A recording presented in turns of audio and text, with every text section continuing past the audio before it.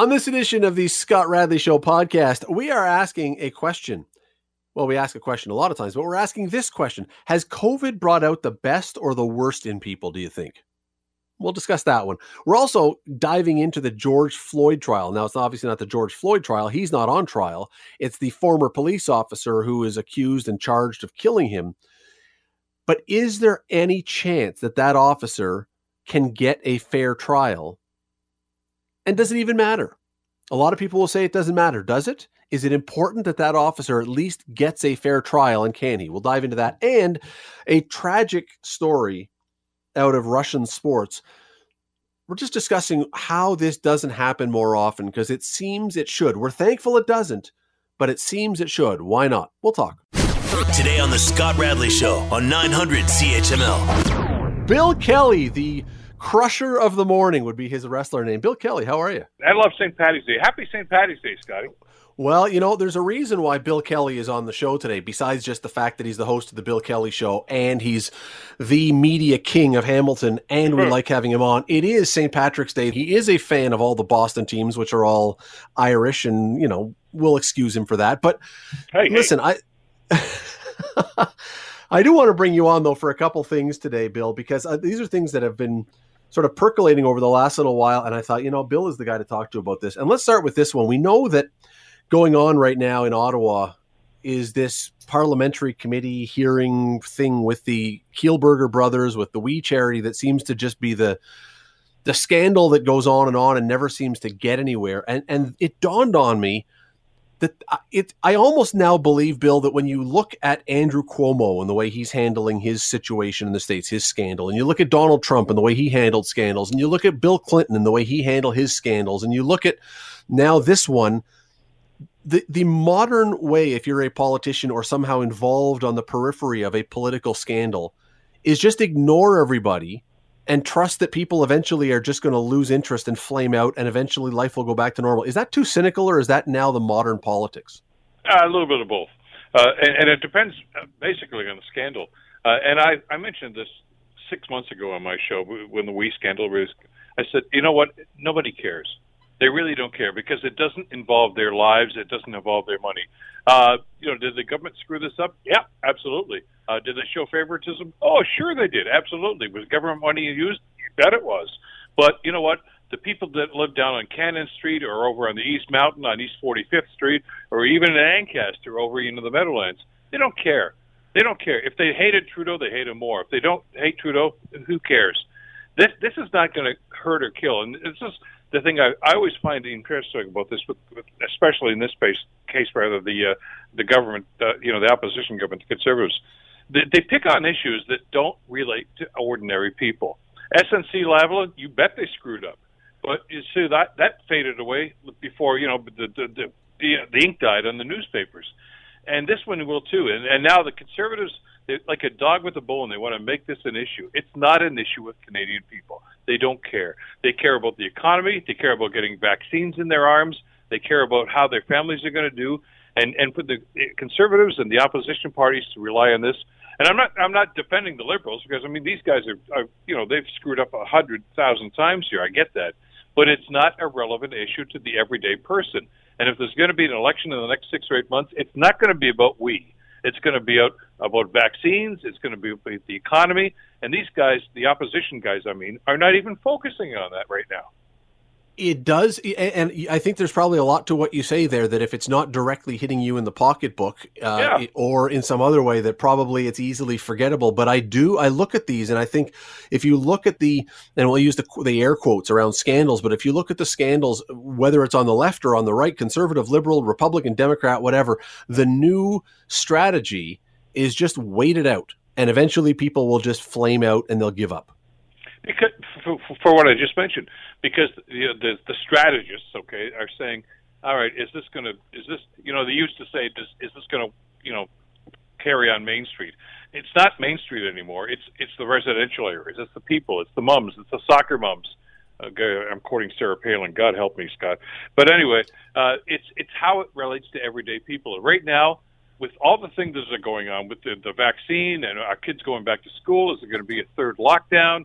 They don't care. They don't care about the WE scandal. And that doesn't mean it's not right. It doesn't mean it's not wrong. There's a whole lot that needs to be investigated here. But the opposition party, Scott, always pick the wrong issue. They really do. SNC-Lavalin, yeah, of course the government was involved in this. Yeah, and of course they pressured the Attorney General at the time to do that. But it doesn't impact people's lives. You have to gravitate to issues that impact people's lives, and the Conservatives just don't seem to get that. They're not at the wrong bone here right now, and it's not going to help them.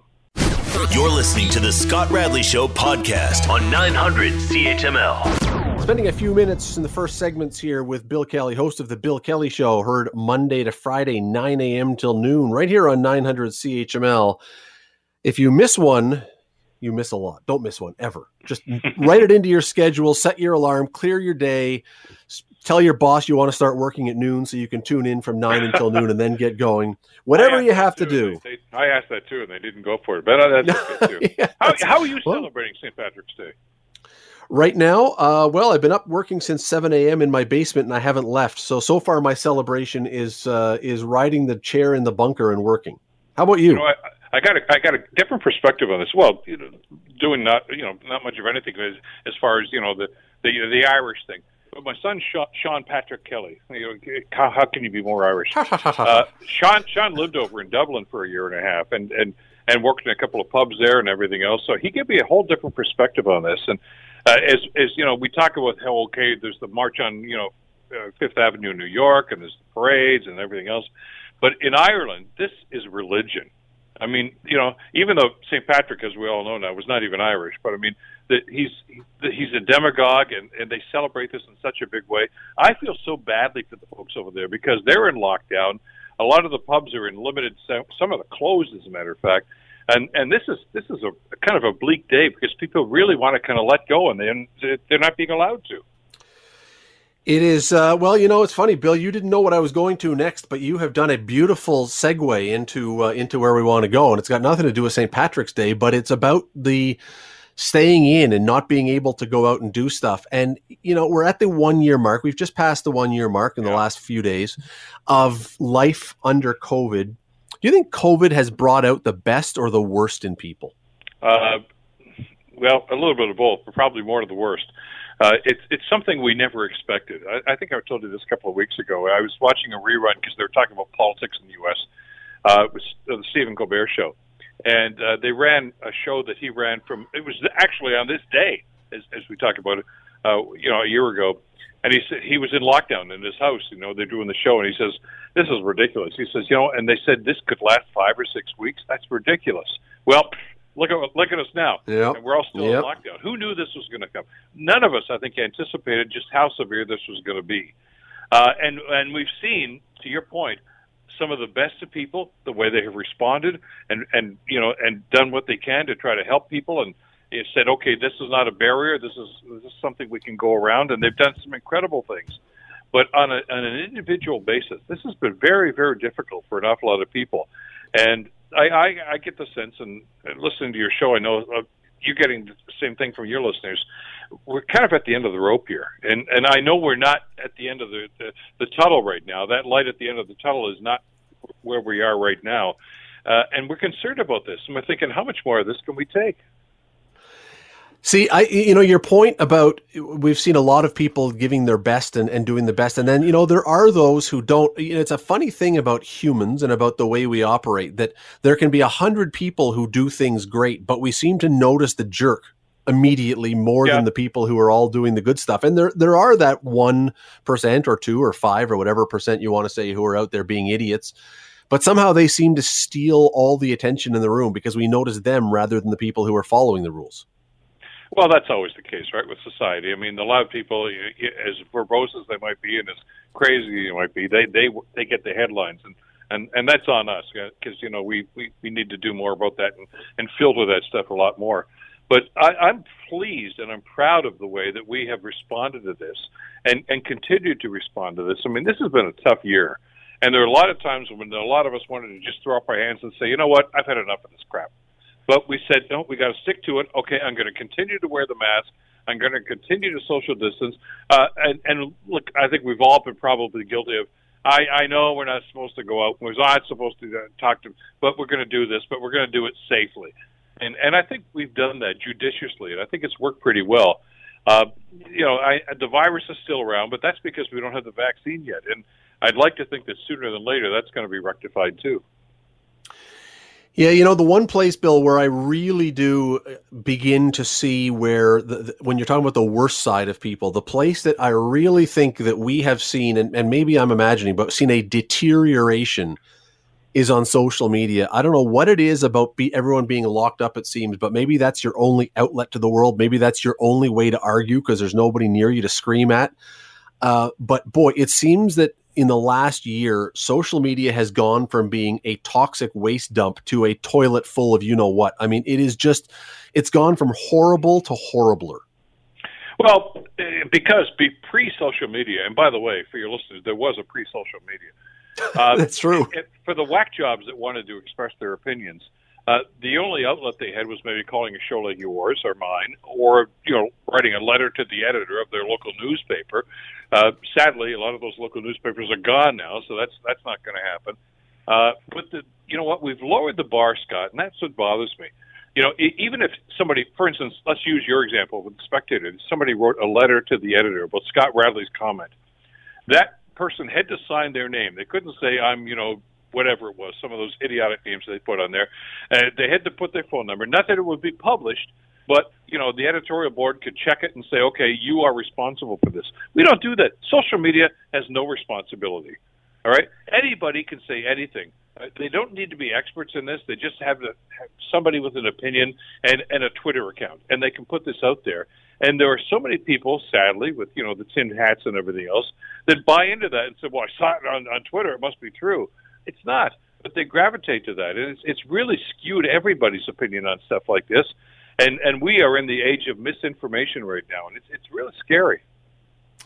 It has been an interesting time, and hopefully it's nearly done. Hopefully by this time next year, Bill, you will be fully dressed in your leprechaun costume and roaming the streets singing Irish shanties as you consume green beverages safely. But that's a year away. No leprechaun costume, but I mean, my Bruins, Patriots, and Red Sox outfits. I have a little bit of each on my outfit here. But by the way, those guys are all wearing green this year, so they're true to their colors. Always a pleasure, Scott.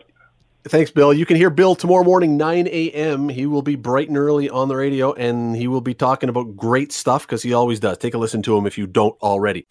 You're listening to the Scott Radley Show podcast on 900 CHML. The trial of the police officer who kneeled on George Floyd, and I mean, the whole story from last summer.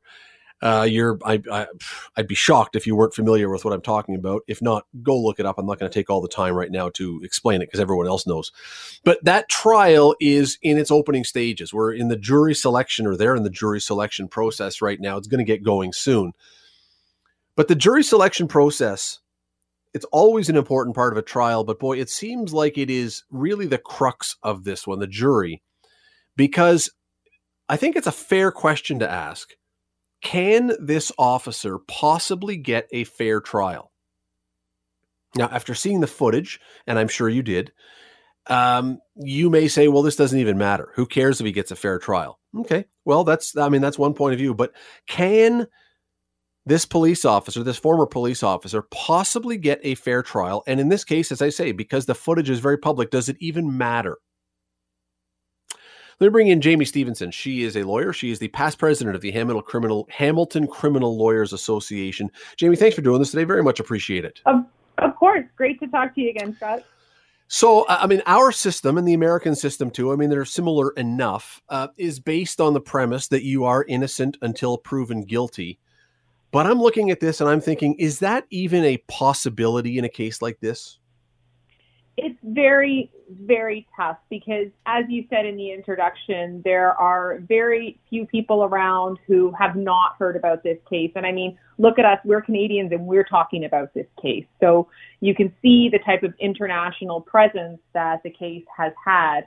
So it's imagine trying to find a group of people, because we're not even just talking about one or two people, we're talking about a group of people who have not heard about the case, probably seen the video and already formed opinions about the case. And even if you could find 12 people plus the 2 alternates they want to make sure they have in case someone has to bail so they don't start over, even if you could find 14 people who fit that criteria, I think you're probably talking about 14 of the least informed people on the planet. Do you even want them judging a case like this? Well, and that's the other problem, because if you like you said, if you manage to find 14 people who don't know anything about this case, then I'm not sure where they're living, probably under a rock, but that poses another challenge, because then you might not be getting the type of person who is informed about our society and what's going on. And so that causes a corollary problem that you've just mentioned. Absolutely. So let's dive into this a little more, because it's even more tricky than just saying, well, lots of people have seen this on TV, so therefore, because, there's other cases, there's other stories that are well known that go to trial. And neither you nor I at this point are suggesting that he's guilty or not guilty or whatever. I mean, we like to think, again, that you're giving the person the benefit of the doubt. I'm not saying he didn't do anything, but because what we've seen suggests guilt. So let's just get that out of the way. But let's say, and we don't know this, but let's say that during the trial, some evidence arises that throws some doubt on what was the actual cause of death, or something that we haven't heard about before, or, that there's a surprise that we never saw coming that could change our opinion, perhaps. I don't know that the people who are outside the courtroom, who are watching this thing very closely, are going to hear any of that, because everybody has made up their mind already. So you've still got to convince the jury, but for the general public, is there any possibility that public perception is going to change through this trial? It's always possible. And what we don't know is exactly what you said.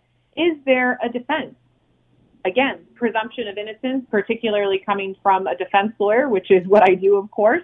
That's the foundation of our justice system. It's the foundation of the United States justice system. So the challenge is that even though factually what happened, what we've all seen on the camera happened, we don't know all of the other facts surrounding that incident.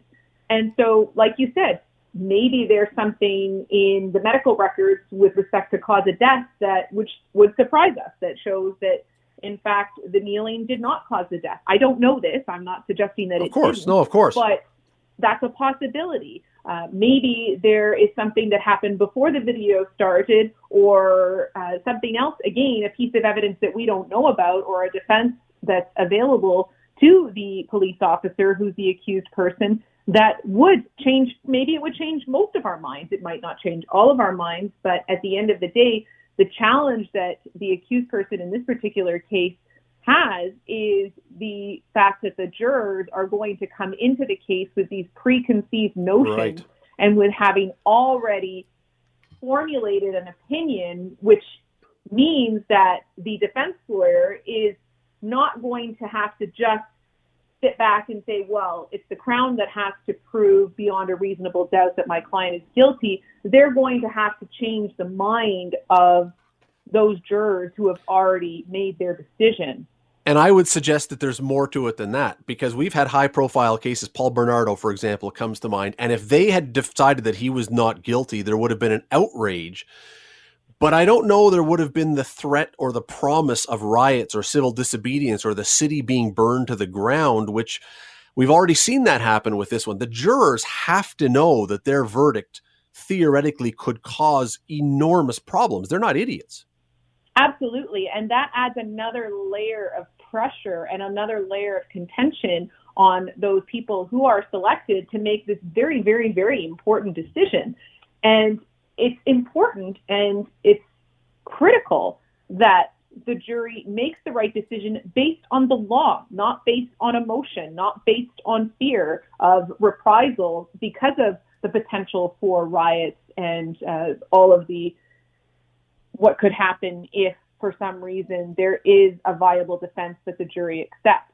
And so, again, you have this layer of external pressures and circumstances that are unfortunately factoring into our judicial system, which, again, they shouldn't be there.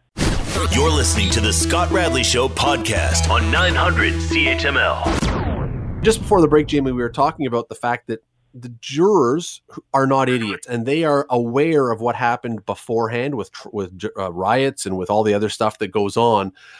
That, in my mind, as a human being, even if the defense lawyer could put a thought into your brain that maybe there's some doubt here, maybe there's something here that I didn't know about before, you start going, okay, but if I vacillate a little and I'm not 100% positive that he's innocent, I recognize what may happen if I vote not guilty. Better just to vote guilty. And if he's got to be a sacrificial lamb, he's a sacrificial lamb, but better that than seeing other people die in a riot.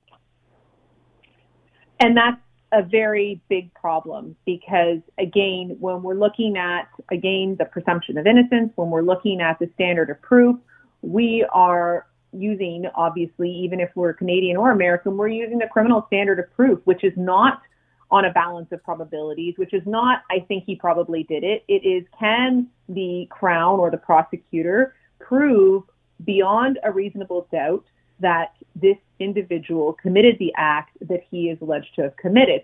And so again, we may see the video and we may see, okay, well, it's fairly obvious the act that was completed. It's fairly obvious what happened. But the Crown also has to prove intent. They also have to prove causation. They also have to prove a number of other elements of the offense. And if a juror is afraid, socially afraid, politically afraid to make the right lawful decision and instead makes an emotional decision, then that is a significant problem, again, in the system, which how do we overcome that when we have a case that is going to obviously guarantee us the kind of reaction that it would if he's found not guilty? How does this officer get a fair trial? And not even necessarily not guilty. I mean, the system is designed that you could come back with a lesser conviction. So they could say, okay, it's not first-degree murder, it's not second-degree murder. We believe that he killed him, but maybe he didn't intend to kill him. So it's closer to manslaughter, which I don't know what I think it's third-degree murder or whatever it is in the States. But, I mean, you could come back with a lesser verdict, which could still cause consternation in the public. So even that's in your mind now. Can we possibly go down a notch? And that's another problem because, to me, the way that the kind of publicity that this case has received, I mean, look at how we're even referring to this case. We're referring to this as the George Floyd case and the officer, the unnamed officer. I mean, we all know his name, but we're even talking about it by the name of the victim. And so it's such a political hot button. It is such a social hot button. And that creates a problem in the judicial system. Again, even if, like you said, there is a conviction for something, but not what the expectation of the general public is, are we still going to have the same reaction from the public, the majority of the members of the public? And the answer is likely yes. So again, there's not even a real middle ground here. And there's nothing that will allow, in my humble opinion, the jury to make a decision without feeling that they have this other pressure on them to do, quote unquote, the right thing. The right thing in the public's mind may not be necessarily the right thing in terms of legality. Correct me if I go wrong here, but you're the defense attorney. You have a murder trial that you're doing. Most of the time, people have an option to be heard or be tried by a judge alone, but most of the time they're going to choose the jury, because way easier to possibly convince 1 out of 12 jurors of your non-guilt than one learned judge who can see through stuff or may not be swayed or may not be convinced. But in this particular case, if you were his lawyer, would you be thinking a judge alone trial here may be a way better option? Well, and that's an interesting thing because we were actually discussing this in my office today amongst my paralegals and my associate. We were discussing, when is a good time to have a jury trial versus having a judge alone? And the difficulty is that even though most of our general public are very learned, and I appreciate the theory and the thought behind the fact that we only have to convince 1 out of 12, really, But the challenge is that in a case where you have a technical legal defense, it's almost always better to go with a judge alone if you have that option. And that's because the judge has more experience in separating themselves from the emotional impact of what they see and hear in terms of the evidence that they receive and the legal issues that they have, of course, been dealing with for a number of years. And so when you have an emotionally challenging case such as this, it's difficult to obviously make that decision. But again, talking about that from my perspective, although I've done a number of jury trials, when you're looking at when you're looking at an emotional case, and an emotional case in the sense that the victim's well known or the victim's vulnerable, sort of all of the above apply, judge alone may, in those cases, be a better way to go. We got to run here, but 0 to 100, 100 being absolutely guaranteed and 0 being unlikely. What's the likelihood that he's convicted? Well, I don't love to do statistics, but unfortunately, I think that the cards are stacked against him. But I don't have all the evidence, and maybe his defense lawyer has some information that we don't have that we're going to find out about at the trial. Jaime Stephenson, past president of the Hamilton Criminal Lawyers Association. Always love having you on. Thanks for taking some time today. Anytime. Thank you very much, Scott. Take care. You're listening to the Scott Radley Show podcast on 900 CHML. Let me bring in St. Patrick's Day celebratorian guy. I don't even know how to talk about this. Mr. St. Patrick's Day. Let's do that. Let's not make up language. Let's just say it. Mr. St. Patrick's Day. Bubba O'Neil from CHCH. Sir, how are you tonight? I think I might have been the only one in this entire station today that was representing, that has any green on. Come on. I didn't get to see the news because I was doing the show, but Taz wasn't all bedecked in green? I don't believe any of our anchors, except for myself, was wearing any green today. Well, that's the Irish part of you. Way to go. Well, my last name's O'Neil, so what? That's my point. I mean, you are Mr. Ireland. Has to be. Way to go. Way to represent. That's good. Well, but other than O'Reilly, is there a more Irish name than O'Neil? I don't think so. The only one I can think of is Patty O'Lanterns. No. O'Neil. I'm telling you, you look in history. I believe O'Reilly, it. And maybe some would say O'Neil. So is there so there's got to be some Irish somewhere in the lineage, is there? Well, not that I know about. So I mean, a serious question. How do you, because your family is from, where's your family from? My parents are from Trinidad. Okay. How then do you end up with the name O'Neil in Trinidad? There's got to be some connection somewhere. Well, probably a slave boat that came across the Atlantic Ocean at some point. That could be too. That's let's be real here. Yeah, that could be the case. That for sure could be the case. But well, you know what, my friend. Say that again. Services rendered, my friend. Yeah. Yeah.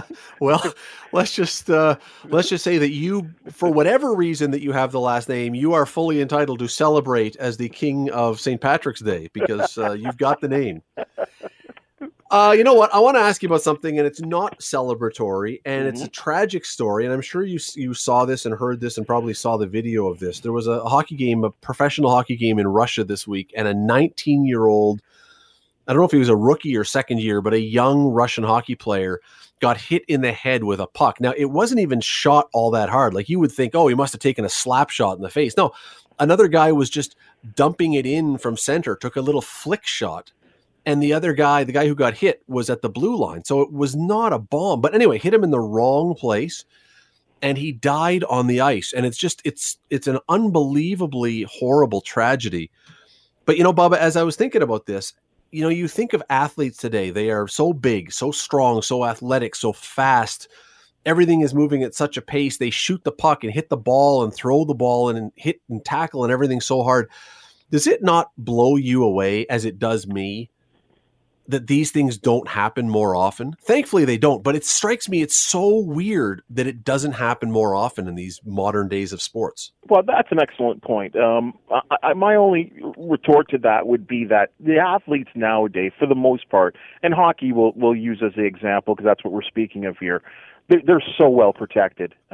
In some ways, I mean, there was a complaint that even goaltenders were overprotected, that they were wearing too much equipment, and were actually changing the dynamics of the game in terms of lack of scoring. So I would say that to you that's probably why we don't see more serious injuries in these sports, and that are as you said, slap shots coming at 100 miles an hour. I mean, look at just last night alone in New Jersey.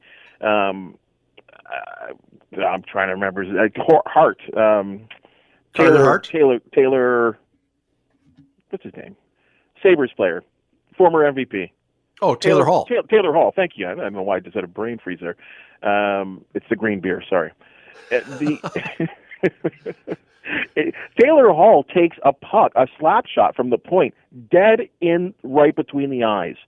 But if it wasn't for that half visor, right? I mean, and he had to leave the game regardless, and he did come back. But he took one right in the face. But that half visor probably deflected the puck enough that it didn't cause more serious damage, or we might have been, talking about a similar story. Well, and there was another guy, and I can't remember what team he was on, and it was either yesterday or the day before, who took a hard shot in the throat and left a giant welt right on his, like the front of his throat. And you're like, half an inch either way, that breaks your Adam's apple and does all kinds of damage. Like Bubba, I agree with the equipment. I think, certainly the equipment has evolved to the point where it is very protective. But again, it's not even just the equipment. I mean, think of how many times guys race for a puck against the boards, and you could have any one of these times someone go head first into the boards. And look, it almost makes me cringe to think about it. And I am so thankful that this happens so rarely. But it's amazing to me that we don't have these stories more often, and very thankful. But I mean, because imagine what happens to any sport. We're talking about hockey right now, but baseball. I mean, imagine what happens in baseball the first time a pitcher takes a line drive, which happens right back in the head. But rather than just getting up, he dies on the field. Well, I mean, and what would we do, right? I mean, it's the nature of the sport. I hate to be cold, but it is. I mean, the pitcher stands 60 feet, 6 inches away. And for some reason, that's why these pitchers have been developed, that when they're coming through in their motion, not to be falling off the mound, but to try and stay as much square to the batter.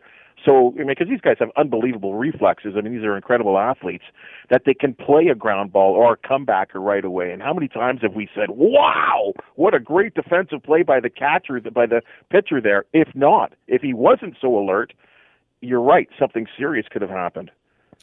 It is, I know it's something that you never want sports to have to make the adjustments because there's been a tragedy, although that seems to be the impetus for many of these things. I mean, the rule they changed in the NHL a number of years ago on icings, where you no longer have to touch the puck. You just have to get to the hash marks ahead of the guy, and then they'll whistle it as icing, because you had a number of ghastly leg injuries when guys would race in and someone would lose his balance and go in leg first and his legs would just shatter, and it was horrendous. And so you hate that it's always, it seems, one of these incidents that creates the impetus for change. You just hope and pray that one of these things is not needed to create the impetus to fix some of these issues. And I don't know what else you can fix, but before there is someone who dies on the ice or somewhere else. And you're right. If someone were to die in any of these situations that we've discussed, I'm sure there would be an overall investigation to find out, you have to research and do your development and in the equipment and protect the players. But on the other side, the odds of these stories or these incidents happening are so minute, so rare, that you don't want to overreact and change too many of the rules or the game or the equipment too much, because it really is, it's rare when these things happen. Well, I mean, look, it was back. I had to look up the year. It was 2009, January of 2009. You'll remember that player for the Whitby Dunlops died in a fight. Oh, yes, yes.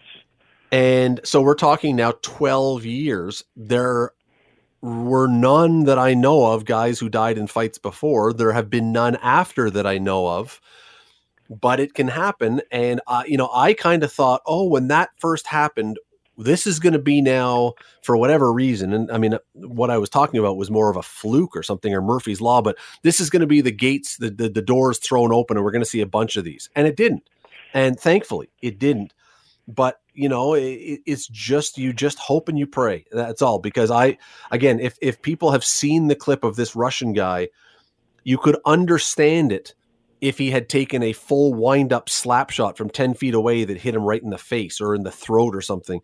It was nothing. It was an absolutely nothing play that happens 500 times every game in the NHL. So you count how many times this is going to happen over the course of a season and over the course of a career, and this is the one that, anyway, it's... you know what, and not to divert too much here, but I think I've always said, as we talk about safety in sports and that kind of thing, I still think that the greatest development when it comes to safety in sports was a combination of two things. And, one of my favorite sports is Formula One, and then extend it to racing, period.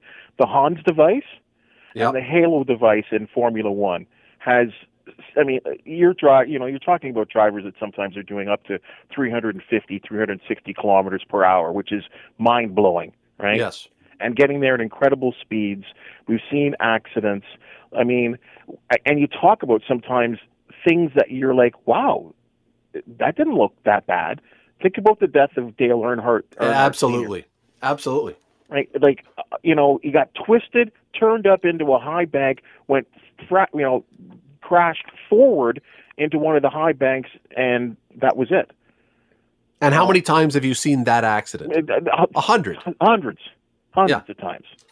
And again, the impetus, those things that you talked, the Hans device, those things were in a lot of ways the result of that, because people said, wait, if you can die from that, we got to do something about it. And so anyway, it's a terribly sad story. And I say it's more of, it's not to be a downer. It's more of a, thankful that we don't have to talk about these stories more often. I don't know how we don't, but I'm thankful we don't have to, because it's a terrible, terrible situation. And by the way, speaking of guys doing wacky stuff, today is the anniversary of the Richard riots, the Rocket Richard riots, which, by the way, some people forget. Richard riots happened because Rocket Richard clobbered another player, Hal Lako, over the head with his stick and then punched a linesman. If you did that today, Rocket Richard, who's held up as one of the greatest, most heroic players of all time, if you did that today, you'd be banned for life, and you'd be seen as a villain rather than a hero. Anyway, different times. Totally different times. And and think about that. That brawl, didn't that not happen with the commissioner in the stands? He was sitting, I believe he was seated in the game. That game where the riots ensued outside of the Forum that night. He was at that game and was obviously abused by the Montreal crowd. Just a bit. Yeah, they didn't have replay back then, so he hadn't been there. Who knows what happens? Very quickly, there was a report from Chris Johnson of Sportsnet on the weekend that I found fascinating and far more upbeat than what we've been talking about.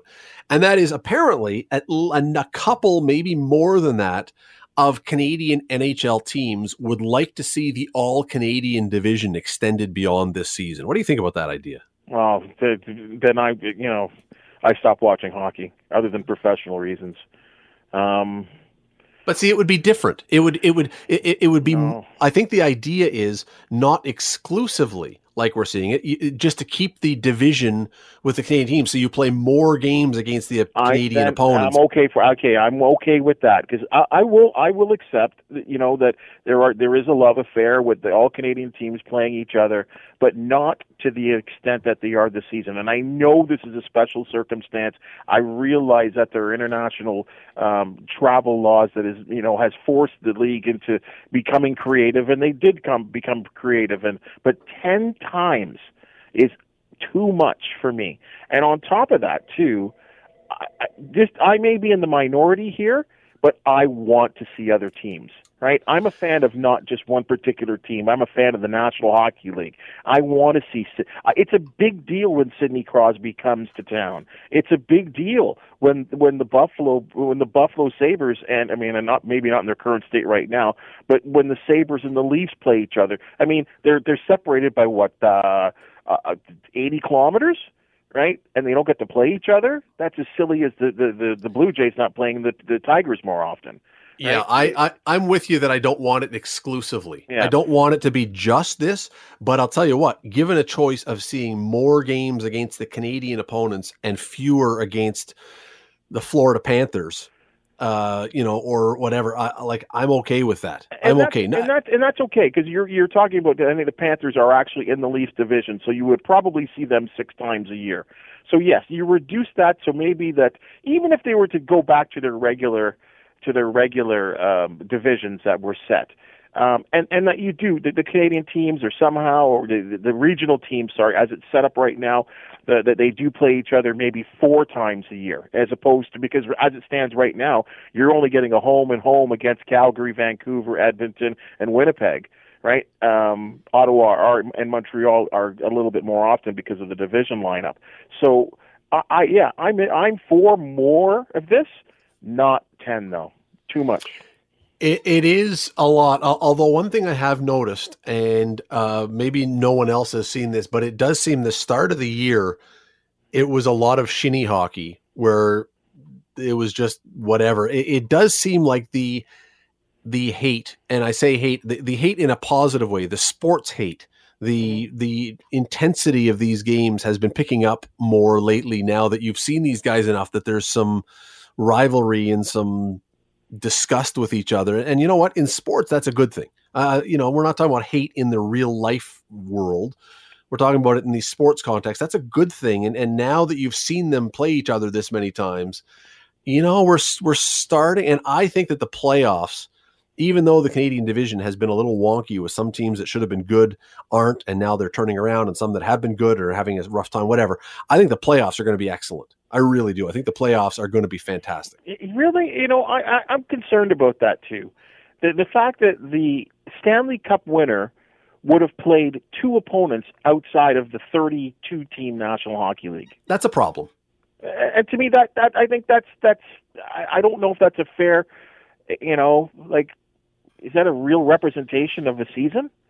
No, I'm talking about the playoffs in each division, the playoffs for the first 2 rounds when you're playing the teams that you've seen all season long. Sure. There is going to be some serious, they know each other very well. They know their strengths. They know their weaknesses. There's going to be some animosity. I think they are going to be amazing. Now, when you get to the 3rd round, I mean, look, guys want to win a cup, so they're going to pour everything into it. But if you've not had any experience with those guys all year, I think that the first 2 rounds are going to be magnificent, and there's going to be a big drop-off in intensity and interest and everything else if you can get to the 3rd round. It'll pick up again, but those first 2, I think, are going to be amazing. You see, I don't know if I agree with you there, because I think when you're facing the unknown teams, I think that's going to cause, because you just don't know enough about your opponent, that you're probably going to try and do what you do best, which makes me think that they would be less defensive. I think you may have teams that may attack a little bit more. Now, obviously, everyone watches each other on film and video, and there's all kinds of analysis of the teams. But I think I'm wondering if you've seen each other 10 times a year, that you might lay back a little bit more so than playing someone of the unknown. We shall see. Yeah, right. Today, this week, not just St. Patrick's Day, but earlier this week was the birthday of one Bubba O'Neil. So, sir, happy birthday, happy St. Patrick's Day, all the rest. Thank you very much. Always appreciate you coming on here. Thanks for doing this. Hey, thanks for having me. The Scott Radley Show, weekday evenings from 6 to 8 on 900 CHML. The Scott Radley Show podcast is available on Apple Podcast, Google Podcast, and wherever you get your podcasts. I'm Scott Radley. Thanks again for listening, and do not forget to subscribe to this podcast. It is free. You will never miss an episode, and also be sure you rate us and review us. Whatever you think of us, we'll take it. Thanks for listening.